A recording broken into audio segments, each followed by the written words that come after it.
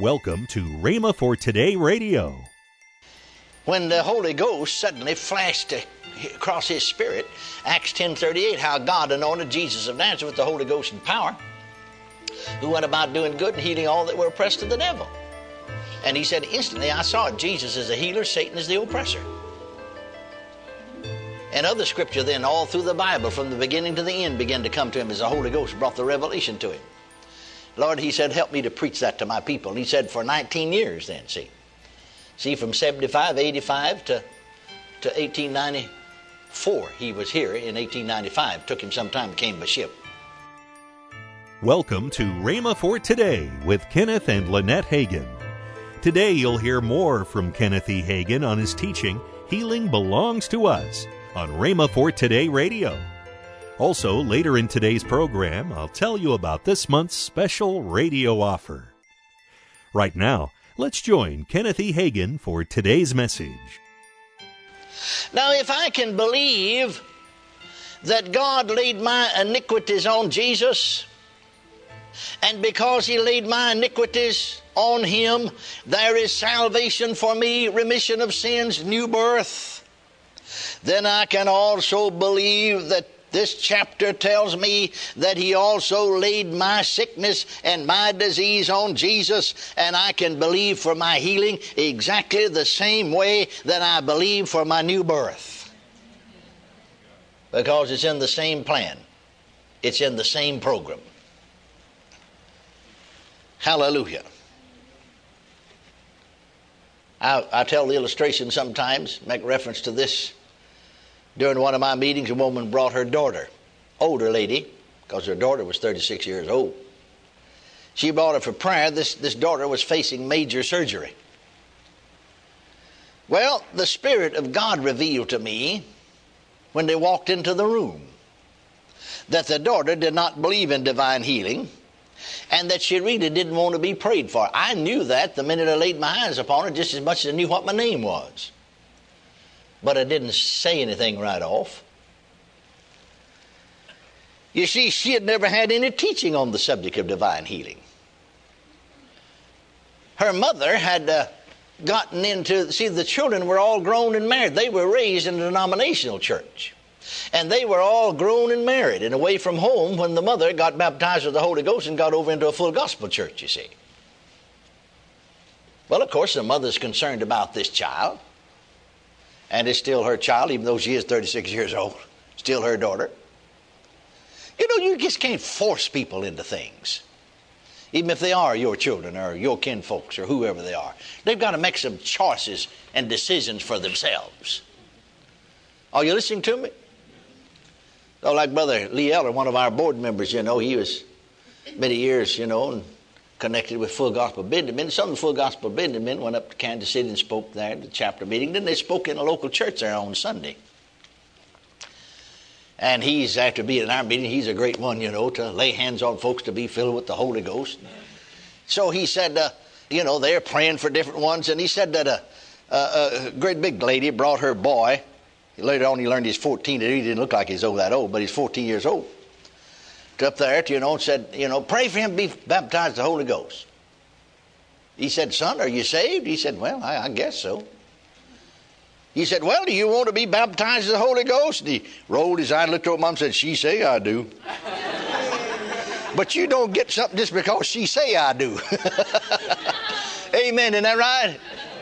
See what I mean? In other words, it's not a matter, it's what he wants, not what his mother wants.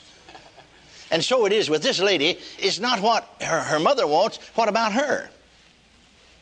Amen. Her mother really had just sort of forced her into coming because her mother was financing the operation. She's very, very wealthy.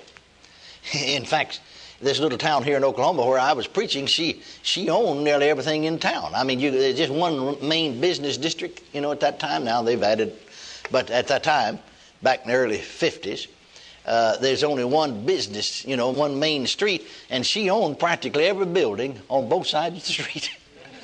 And she's the most wealthy person in the city. And so she's going to finance this operation. And so Actually, you don't, somebody going to loan you several $1,000s and finance an operation, and they come and get you and want you to go for prayer. Well, you're not going to say no, I mean, you just go along and say, well, not going to help them do any good anyway, but I'll just go. And so I tried to talk to them. And every time, I just sat down in this talk. See, people need to, before they're prayed for, need to be talked to. Well, that's what we talk to them in these services here. Sometimes they need to ask them some questions. And so the mother kept saying, well, I've driven a long ways and I've got to get her back here. No, she just wanted me to hurry up and pray. And I said, well, I don't want to be unkind about it, but if you're in that big a hurry, well, just load her up and take her back. I'm not praying. Well, all right then, she said. But every time I'd ask the daughter a question, the mother would answer it. And so then I finally said, now, I'm talking to her, and I don't want to be mean about it. But if you're not going to let her talk, now I'm not going to pray for her. Just might as well load her up and take her back home. Now, we don't want to be unkind, but I'll be honest with you. We have so many to get to that we do rush through sometime. But I think really we make a mistake. I remember when Dr. Dowie, I wasn't alive then, but I read this. From his own pen, he wrote it himself. That when he first came to America in 1895, now see, he had received in 1875 down there in Australia. He's pastor of First Congregations Church in Sydney, Australia. And the bubonic plague came, and he had buried 40 members of his church. He had 5 more people waiting to be buried. He had other people that were sick with the bubonic plague. There's no cure for it, And so he said, he was sitting in his study, he said, just praying, said, dear God, looks like his whole congregation going to die. Is everybody going to die? Where did this plague come from? Is there any help? When the Spirit of God suddenly flashed in his spirit, Acts 10:38.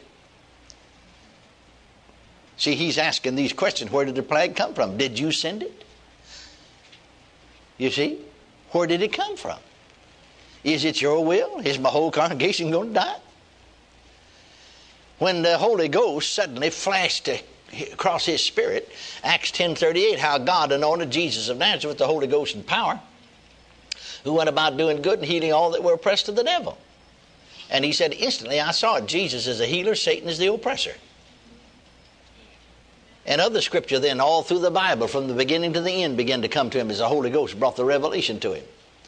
Lord, he said, help me to preach that to my people. And he said, for 19 years then, see. See, from 75, 85 to 1894, he was here in 1895. Took him some time, came by ship. For 19 years, he said, then I preached that to my congregation. Now, no more. Those that had the bubonic plague got healed as he taught them and prayed for them. And for a 19-year period, he said, nobody in my church died, not a young person, not a baby, not a middle-aged person, not a child, no one but elderly people that lived their life out. That's the Congregationist church. But see, when the truth was preached, they got a hold of it. Well, he came.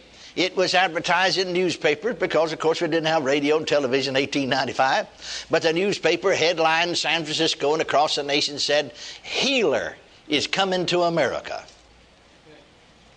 So he got into San Francisco. He had a room reserved in one of the hotels downtown there. And when he got in, actually into his room, the management of the hotel comes and said, what can we do? We don't know what to do. People are lined up every way from this hotel, 4 blocks each direction, 4 different directions, 4 blocks standing 2 abreast, trying to get to him. You see, people want healing. You can't blame them. And Dr. Dowie said himself, I said, well, the manager of the hotel said, what are we going to do? They've got the traffic blocked. Well, he said, I'll see some of them. So just bring them up to the room one by one. Allow them to come in one by one. Dowie said he interviewed and talked to, I think it was 254, never ministered or prayed for a single one of them. Just sent them away just like they came. When he got to a dear old black woman, I think she was the 254th one.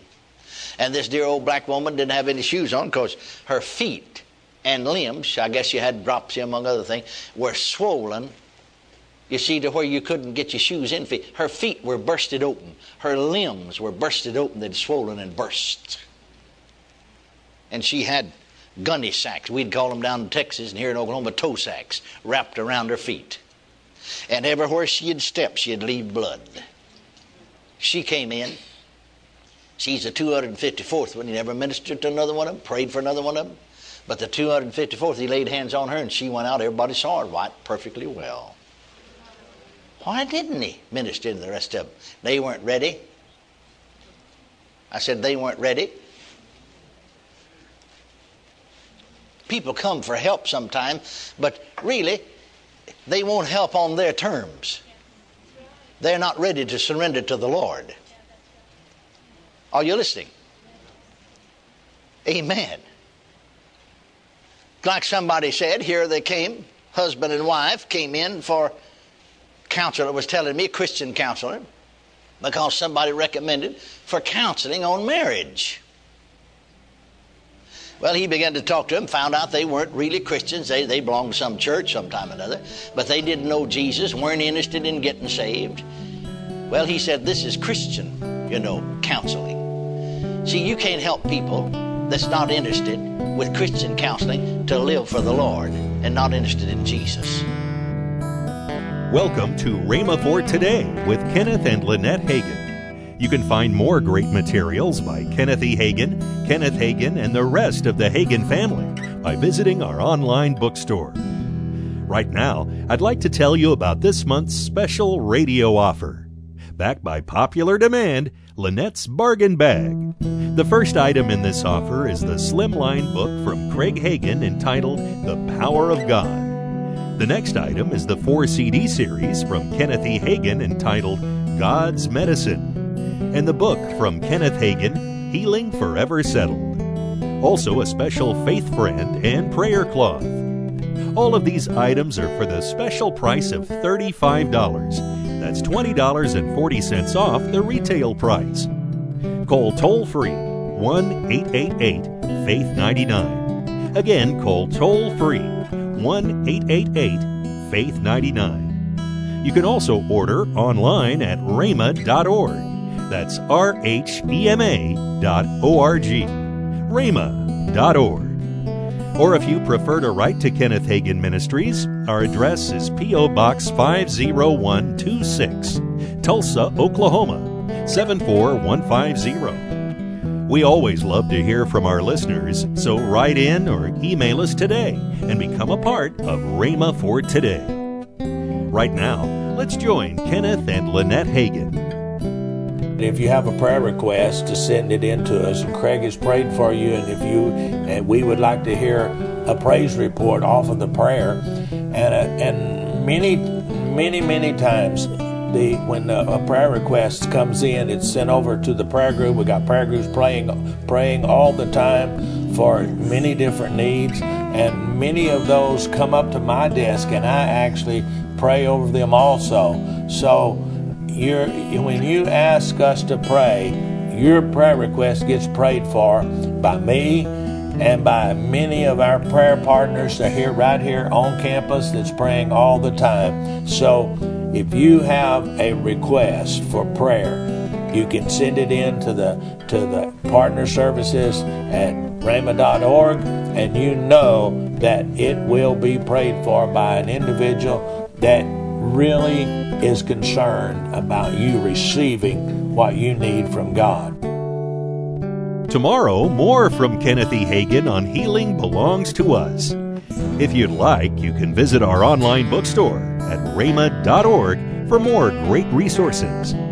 The series you just heard is in the bookstore as well. Thanks for listening to Rhema for Today with Kenneth and Lynette Hagin.